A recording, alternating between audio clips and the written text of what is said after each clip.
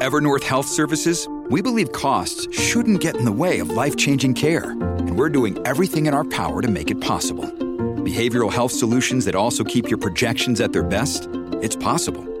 Pharmacy benefits that benefit your bottom line? It's possible. Complex specialty care that cares about your ROI? It's possible. Because we're already doing it. All while saving businesses billions. That's Wonder made possible. Learn more at evernorth.com/wonder.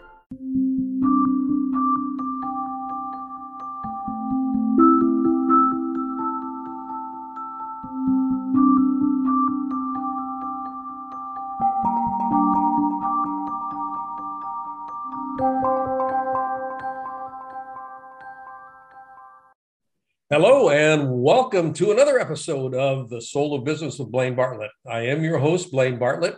And folks, we got something pretty special today for you. I had a conversation with this fella.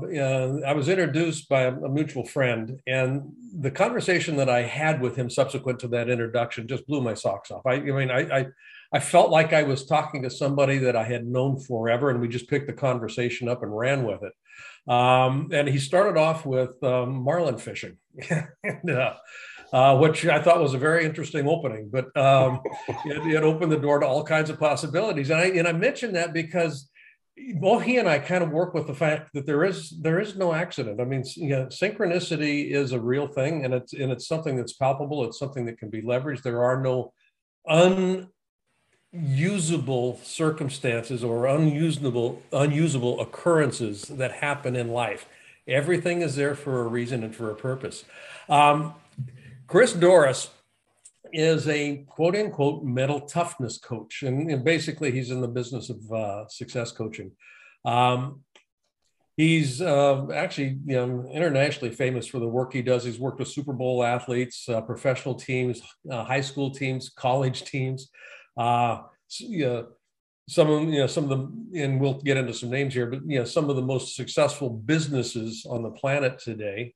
And it's all organized around, how do I set my mind up in a way that allows me to have the success that I dream of, quite frankly. And I'll just kind of put it in those terms. Those are my terms. That's my language for it. Chris is going to have his own language for it. But Chris, I want to just welcome you to the show. I'm very interested in just kind of where we're going to go with this. Yeah, Blaine, I appreciate that a lot. Thank you for that intro. And thanks for that conversation that you're referring to. I feel the same way. It was very cool. Obviously, kindred spirits. And obviously, we both also got the memo on having gray goatees and black tops on for our conversation today. Yeah, you got the memo. I want to go back in time here just a little bit into how you got started in this, because it was not what most people might think of as a traditional way to get in the position you are to work with the folks with whom you work. So, and I think that you initially would include yourself in that in that description, because you didn't see yourself ending up in this place at one point in time. It's kind of like, how did I get here? Yeah. So give me 8 bars on that. Okay. So after I graduated from college in 1990, the only clarity that I had with respect to the vocation that I wanted to create, and I use the word vocation very mindfully there, because I didn't want a job. I never wanted to have a job. I wanted a vocation. The only clarity that I had around that, Blaine, was that it was going to involve serving people. It's very vague, but that's some clarity. Mm-hmm. I didn't have the specifics on that. And I ended up taking a job as a clinical social worker because I was qualified to do that at the time, working on the streets of Atlantic City with homeless people, drug addicts, and chronic schizophrenics. It's hard work, paid nothing.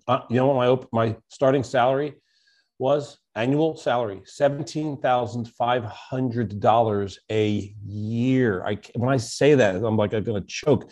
Like, how did I live on that? But that's such hard work with so little financial reward, but it was a perfect foundation for the rest.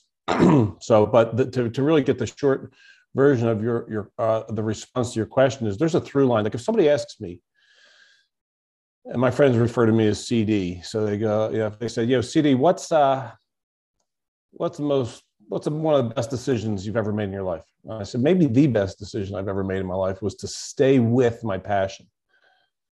to stay with it and to trust the organizing intelligence inherent within my passion. Yeah. To trust the organizing intelligence. And I'll tell you what, because of all the really weak money, faulty limiting beliefs that I picked up along the way that took residence in my mind for a long time, it took me a long time, and there was a lot of opportunity to demonstrate patience and trust, to keep trusting. My limiting beliefs about money slowed down the process with which it took, or the time amount that it took for me to create wealth. But that's a separate subject. The answer to your question is I stayed with it. So it was social work. While I'm doing serendipity. You mentioned synchronicity, serendipity, right? Everything is interconnected. Learn that from studying Carl Jung, who's my favorite of all the psychologists, who's technically a psychiatrist, but who's really more like a philosopher and just a healer. But as synchronicity would have it, I was playing hoops. I was a basketball player all my life. I was playing pickup games at nighttime when I was doing social work at the Jersey Shore. And I went out one night, November 20th, 1991, shattered my leg. It was like a horrible, it was a Joe Theismann. Compound fracture, bone out of the skin. I'm looking at it. It's just like bending the wrong. It's like, woo. So after I recovered from that, I said, that's enough hoops. I hung up my Chuck Taylors and I got out some golf clubs and and I put all my passion into that game. Now, the reason that's significant is because I rapidly discovered how mental that damn game is. And I thought, this could be my ticket. I'm going to marry my passion for psychology, human potential, and the human spirit, soul, with my passion for sport.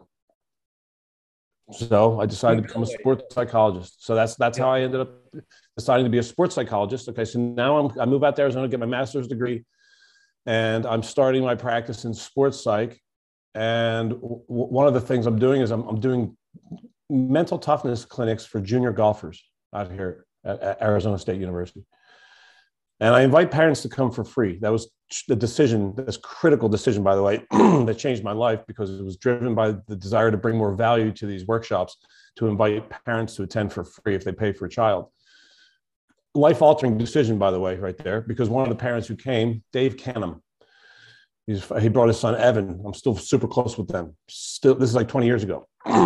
He loved it. The dad, Dave, comes up to me afterwards and he says, this was amazing. I run sales for a company out here called Insight. So I know Insight. Insight sponsors one of the football, the bowl games. He goes, yeah, well, I do sales for them. And you know what? We need you. I said, all right. So that opened up the world, so then I go into I was actually, to be honest with you, Blaine, I was nervous about that. I had weird thoughts about like the corporate world being a foreign entity that I'm not familiar with. Like, I don't think I owned a tie, and I thought I needed a tie. Like I was a social worker, man. I don't know what do they even talk about? I have the uniform. Look at my qual, all that stuff. But anyway, I did it. And it went amazing. And then, fast forward, like Dave and I stayed in touch. He invited me to start doing keynotes. I didn't even know what a keynote was. And I'm doing a closing keynote because he invited me. I'm just staying with the work, sharpening my saw. That's it. Just staying with the work, sharpening my saw all the way through. Boom. And it opened up. Now I'm, writing books on mental toughness and doing keynotes, but I'm coaching these huge sales teams in huge multi-billion-dollar companies around the planet. And you're right. I didn't see it coming, but you know what? In a way, I really did. Yeah. Because I'm still at the core. That's, Maya Angelou, I can't, again, I'm going to go back to this whole synchronicity, serendipity thing. I got something, in one of my early morning news feeds, and you got your daily dose that I want to make sure that, we get people to sign up for. But this came across today in the Optimist Daily, which is another newsletter that I kind of work with. Maya Angelou, you can only become accomplished at something you love. Don't make money your goal. Instead, pursue the things you love doing and do them so well that people can't take their eyes off of you.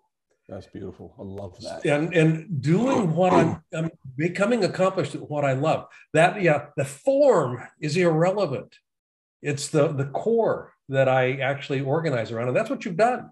Yeah. And, when we start looking at success in life and mindset, doing do what it takes. Just do what it takes. There's a mindset around that, be all in.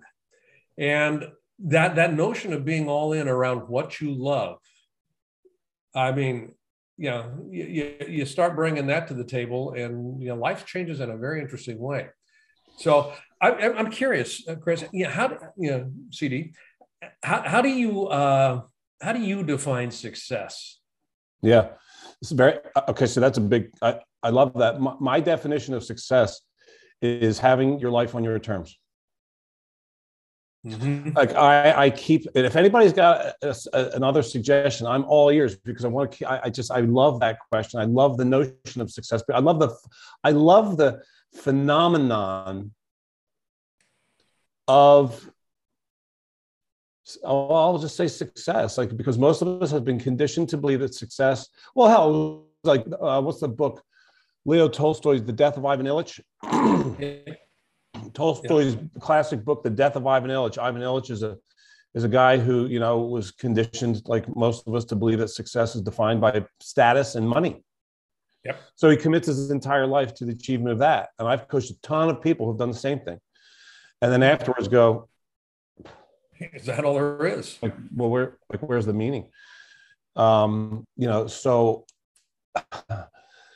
my definition is having your life on your terms, whatever those terms are. Yeah. So in order to be successful, we need to know what our terms are first. What is really important to me, which requires us to clear ourselves of what we've been taught to believe we should be doing with our lives. Wow. What we've been taught to believe would make us valuable and our lives meaningful. And trusting, as I said earlier, and this is a big deal, trusting the organizing intelligence inherent within our passions. And that Maya Angelou quote is beautiful. I asked you to send that to me later on, if you would. When I was right out of college, I don't remember who told me to do this or where I came across it, but I still have it. It's over my bookshelf. It's a book called Do What You Love, The Money Will Follow by Dr. Marcia Sinitar. Yep. Thank God I read that. Because that was like the last little thing. Because I had a lot of temptation, to give in, to go get a good paying job, to use my good grades to go get a good paying job. Have your backup plan. Well, that whole idea of a backup plan suggests, I've got a plan B. I've got an escape route here. Yeah, Cortez burned the boats. We're not going back. That's all in, baby. That's all in. That's all in. The idea for me is success. I mean, Earl Nightingale talked about it as being the worthy pursuit or the continual pursuit of a worthy ideal. That's all well and good, a worthy ideal. But practicality, kind of shows up here. And where I've come to define it is, success is developing particularly sustainable success, developing the capacity to continuously start over. And that's one of the things that I think you are masterful at teaching people how to step into. Developing that capacity, and it's a mindset. Capacity. What do you mean by the capacity to do that? Because resilience is part of that. Connection to meaning is part of that. I mean, all of those sorts of things kind of come into that whole conversation around your mindset. And I know that there's a question embedded in this. In this little monologue that I'm into right now,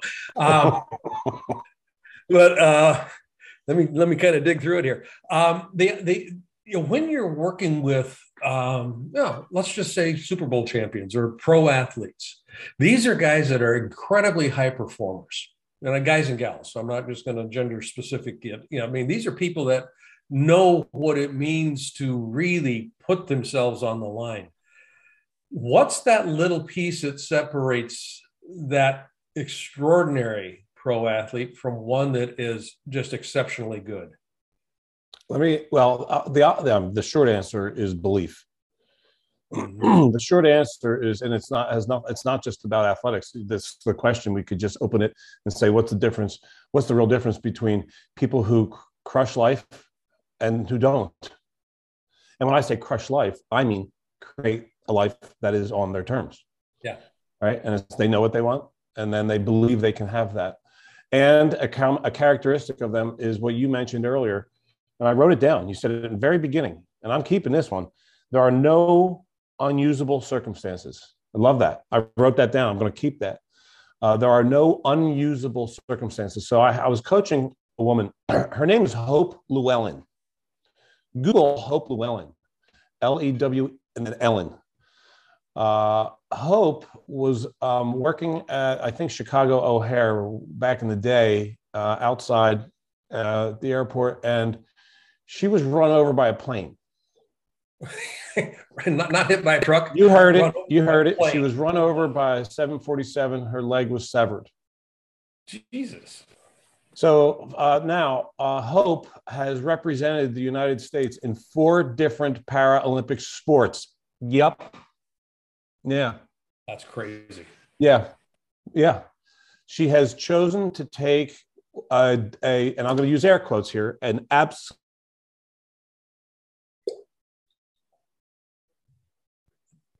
tragedy to create.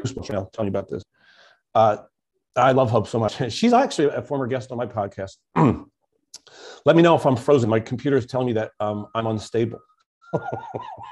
Yeah, you froze for just a little bit, yeah. But I'm not going to. And isn't it beautiful, like synchronicity? Here we are talking about there are no unusable circumstances, just like this one.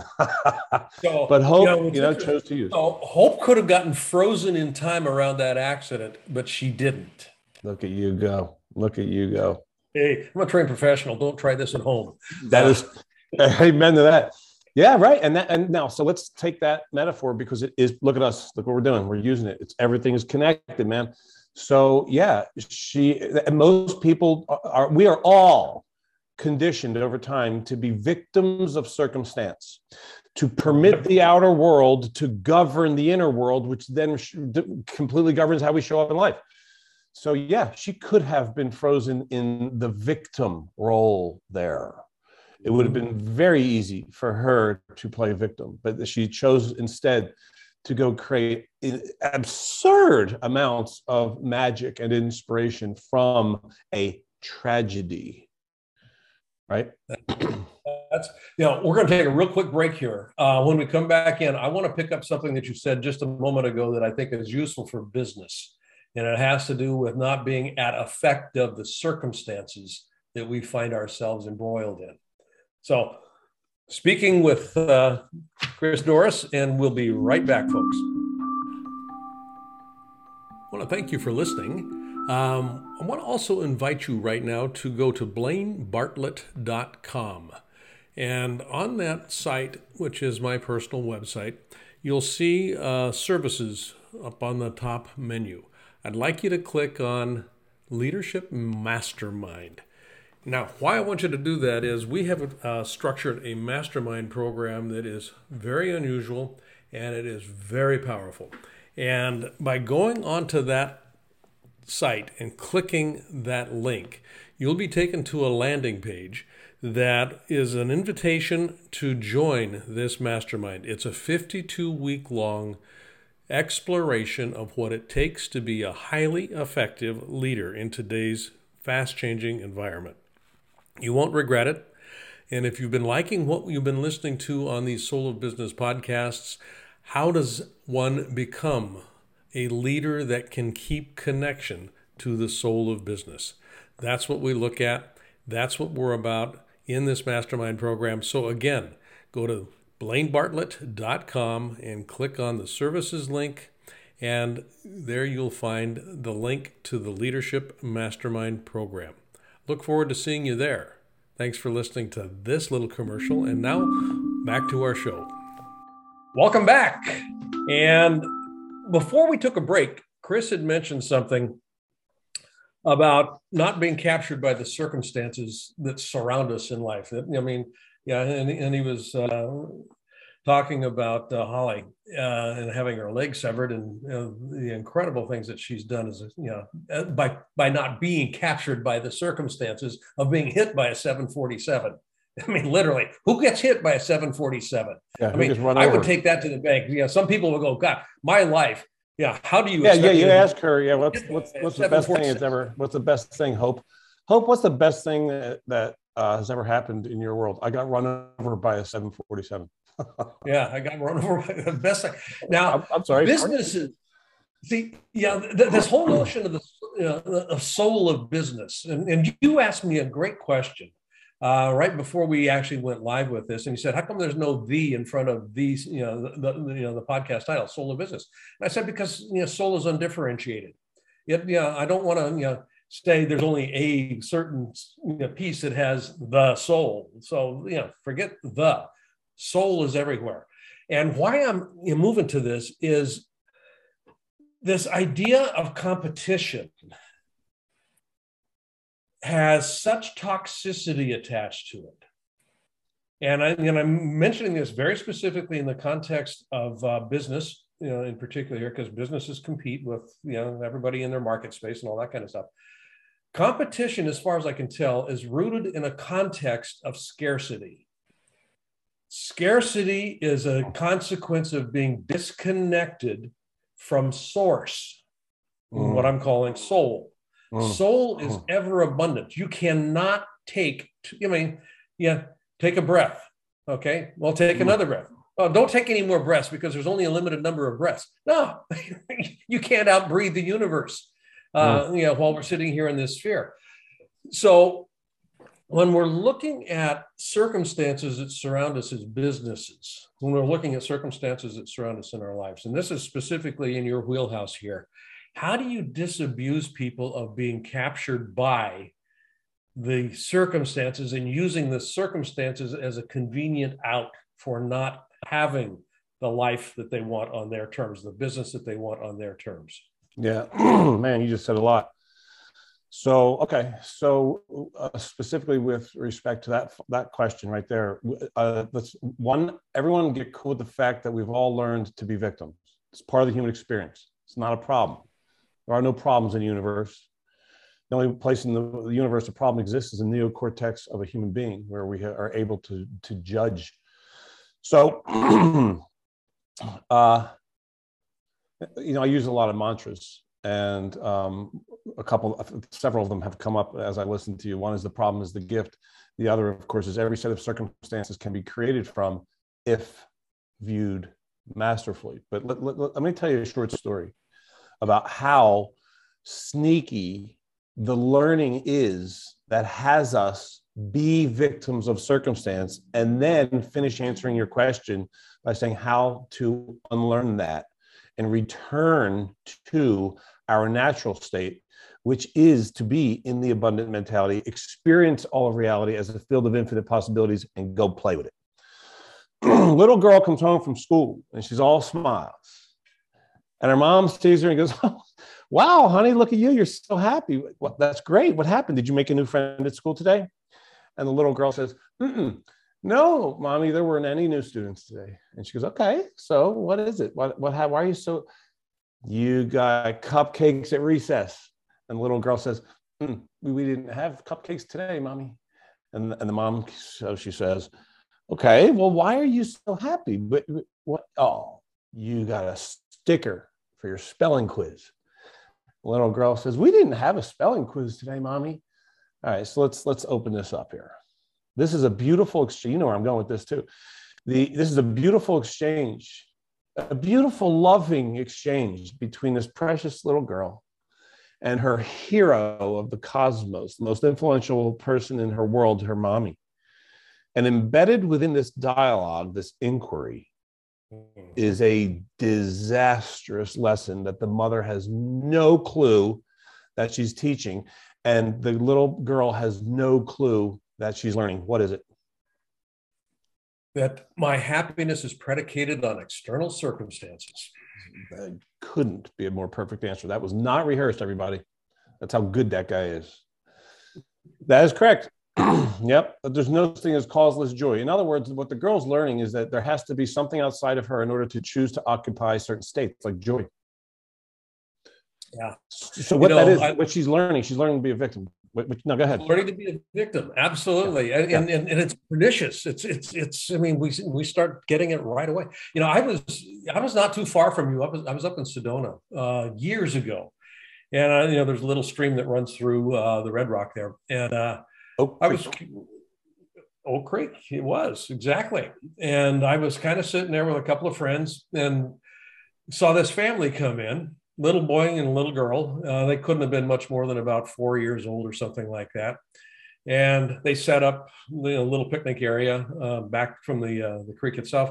The little boy got up and wandered over to the edge of the creek and was kind of looking at it. And Daddy, sitting back here on the blanket and going, "Tommy, come away from there. You're going to fall in." And Tommy stopped and looked at his dad. Then he reached down and he picked up a little rock and he tossed it into the creek. Just toss it in. And Daddy said, "Tommy, I told you, step back away from there. You're going to fall in." This repeated itself about 2 more times. John, he'd look at his dad, pick up a rock, toss it back in, and Dad would say again. Finally, the little boy turned around, put his hands on his hips and said, "Daddy, that's your fear, not mine." Oh my God, that's so great. Bent down, picked up another rock and tossed it in. And to the dad's credit, I love this. The dad's credit, he got up and went, "You're right." So he walked up and he started tossing rocks into the water with the son. Yeah. So that mindset that just we teach it, right? We learn it, and so that's not a problem. This is the human condition. Alan Watts, one of my favorite teachers in the world, has this great quote where he says, "Each of us is an aperture through which the universe observes itself. Only the game we're playing is to not know that." So it's the ultimate game of hide and seek, right? So we learn to be victims. Why? Well, then we can remember that we're creators. So that's the rest of your question, which is how do we unlearn victim thinking? And one of the easiest ways that I'm aware of, and I like easy. My favorite combo platter in life is simple, profound. Simple, profound. So is to start to significantly heighten my awareness to my complaints and use every one of them as an opportunity to rewire my neural network so that I return to my natural state, which is to interpret and respond to all of life with awe, appreciation, enthusiasm, and creative genius. All in. So the practice, amen. So the practice is now I read somewhere, I cannot find this. I wish I could find the source, but who cares? I believe it to be true. Some study where scientists said that, or concluded that as humans, we complain on average once every 11 seconds. Right? So like 99.9% of our complaints happen silently in our minds. They're not even articulated into words. Like even that. Yeah. Is me, that is a sound, the sound that we have learned to create an expression of a thought, which is this sucks, or this is a problem. I'm having a problem with reality. That's my definition of a complaint. So we have them so much more than we realize. Let's use every one as an opportunity to start turning it around, literally reprogramming the way that we're practicing responding to life. Byron Katie, another one of my favorite authors. And teachers. My favorite quote of hers is, "Until you are able to respond to all of life with enthusiasm, your work's not done." So here's the practice. Here's the practice, 3 steps. Catch, own, upgrade. Catch yourself in complaint. Catch yourself feeling uncool. Happens all damn day long. Right? When you're feeling, there's nothing inappropriate about it, but it's an opportunity to, we feel bad way more than we need to. I could actually make the argument that we never need to, but whatever. So catch yourself when you're feeling uncool / in complaint, having a problem with what is. Own it. Own it. And this is how you own it. You literally, I'll just give the ownership sentence so you can use the ownership phrase because it's profound. And it is the liberating, it's the key out of the prison of your mind, of the victim thinking. I'm not feeling the way I'm feeling right now because of what's going on. I'm feeling this way because of how I'm interpreting it right now. And as Marcus Aurelius said, I possess the right to revoke that at any moment, which then leads us to the final of the 3 steps, which is upgrade the quality of your thinking in that moment. So let's just use a small example, like a popular example, rather. Traffic. Traffic is something we've all learned to effortlessly complain about. What is traffic? Traffic is simply a collection of vehicles, people in cars going places, and they're congested for whatever reasons. It's just congestion. So cars going slowly at the moment because they're all really close to each other, full of people who are going places. That's what traffic is. Not a problem. That's just it, right? So, but we've all learned to look at it as like a pain in the ass. So I'm in traffic. I get on the highway over here. I go on the 101 going up to Scottsdale, and I see it's backed all the way up right here on Chandler Boulevard. I'm like, you got to be kidding me right now. Instantaneously, not on purpose, but because I've practiced it, because I have whatever I practice, I'll get great at. And I have practiced over the years having a real legitimate problem with traffic. So I'm so good at that. I'm so good at that I can get frustrated like that. I can just see it. That's how good I am at that. Like, that's mastery. But I'm mastering something that's not having me be amazing. So I catch that. Wow, I'm really frustrated. That's step 1. Step 2 is I literally say to myself, and I want to say it out loudly, I'm not feeling frustrated because of traffic. I'm feeling frustrated because I'm thinking about the traffic like a scrub, a rookie. Come on. And then the 3rd step is upgrade. And you can do anything. Stay with the subject matter. Don't change subjects. Well, at least, we're going to see a nice movie and a dinner on Friday. That's so weak. Stay with the subject. Stay with your real circumstance and create from it. And say, so you can neutralize it with a mantra. The neutralizer mantra ain't bad, just is. That's neutral. Or you could just go way higher than that, which I recommend, which is the problem is the gift. And then go, how? Well, actually, this is a great opportunity for me to enjoy Dan Patrick, listen to some sports. Or how about gratitude? Thank you to me for having created a life that has me own a car. When's the last time I thought about that? Yay to me for that. That's amazing. Like, I have a car. Right. And thank you to all the people that built this car. And thank you for all the people that toiled so hard to build these roads, and just go up to gratitude. And there you go. That's a rep. I have profoundly altered my state, and I have practiced reprogramming the way I respond to reality. So I'm getting closer to returning to the way we are before we're educated to see the world problematically, which is where I respond to all of life with creation. Yeah, I love the framing of gratitude around that. For me anyway, gratitude. Newton's second law of thermodynamics. Every action has equal and opposite reaction that kind of comes into play here. Gratitude moves me towards soul. And I'm grateful for the creative source that has provided whatever it is that I'm working with right now. Now, what's interesting about that is the more that I put gratitude out, it's a force. It moves source back towards me. It keeps me connected to source in a very interesting way. The law of thermodynamics actually is in play here, metaphysically. So, so gratitude and enthusiasm are two of the, I'm going to use interesting language on purpose. Mm-hmm. Gratitude and enthusiasm are two of the most intelligent emotional states that we could ever choose to think our way into. The word, we've already talked about gratitude, it activates all forms of intelligence, right? And it's so consistent with all human peak performance. The better we feel, the better we are, but only at everything and only always. So it's smart, it's nice, and it has to be amazing. Enthusiasm is a cool one because it actually is originally from the Greek word entheos, which means the creator within. Mm-hmm. So when I choose to think in ways that activate the state of enthusiasm, I'm activating all forms of creative genius. So not only does it feel good, but it has me be amazing. And that's how you keep yourself connected to the soul, either the soul of your business or the soul of yourself, the soul of your relationship, the soul of your life. So, folks, we've been talking to Chris Dorris here. Chris, where can people find out more about what you're up to? Because I really want to encourage people to check out, you've got a fascinating website. I mean, it's real easy to navigate and you've got a ton of resources up there. Yeah. Where can people find out more about what you're doing? Yeah, I appreciate that, Blaine. So my legacy, since I never had kids and I'm not going to at this point, my legacy is my content. So I really appreciate, very much, I deeply appreciate your invitation to share that. Yeah.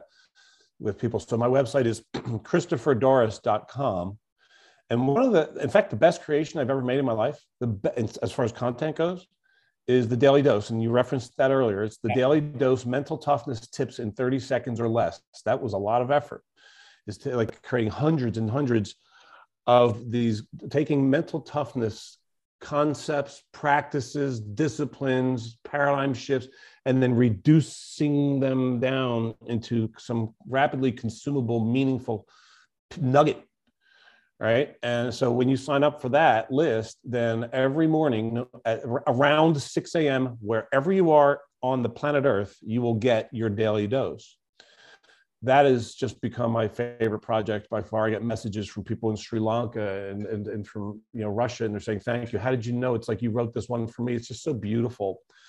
So, and you can sign up. It's on my homepage, ChristopherDoris.com, right on the right-hand side. Or if you want to go to ChristopherDoris.com/lists, LISTS, then you can get the Daily Dose. You also get my blogs on Tuesdays and then my Tough Talks podcast interviews every other Thursday. So thank you for that, Blaine.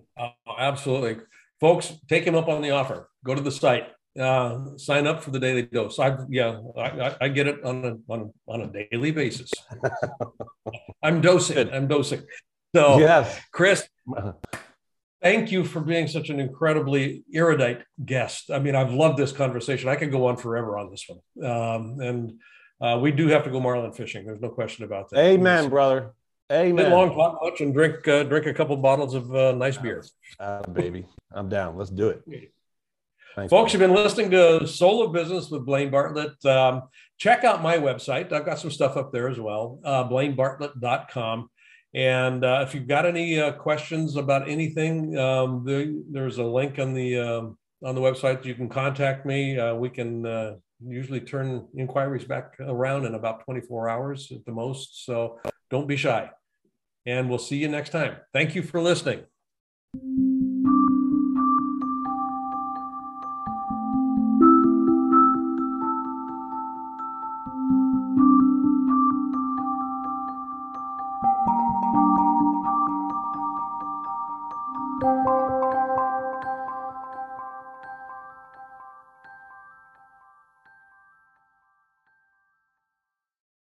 This podcast is a part of the C-Suite Radio Network.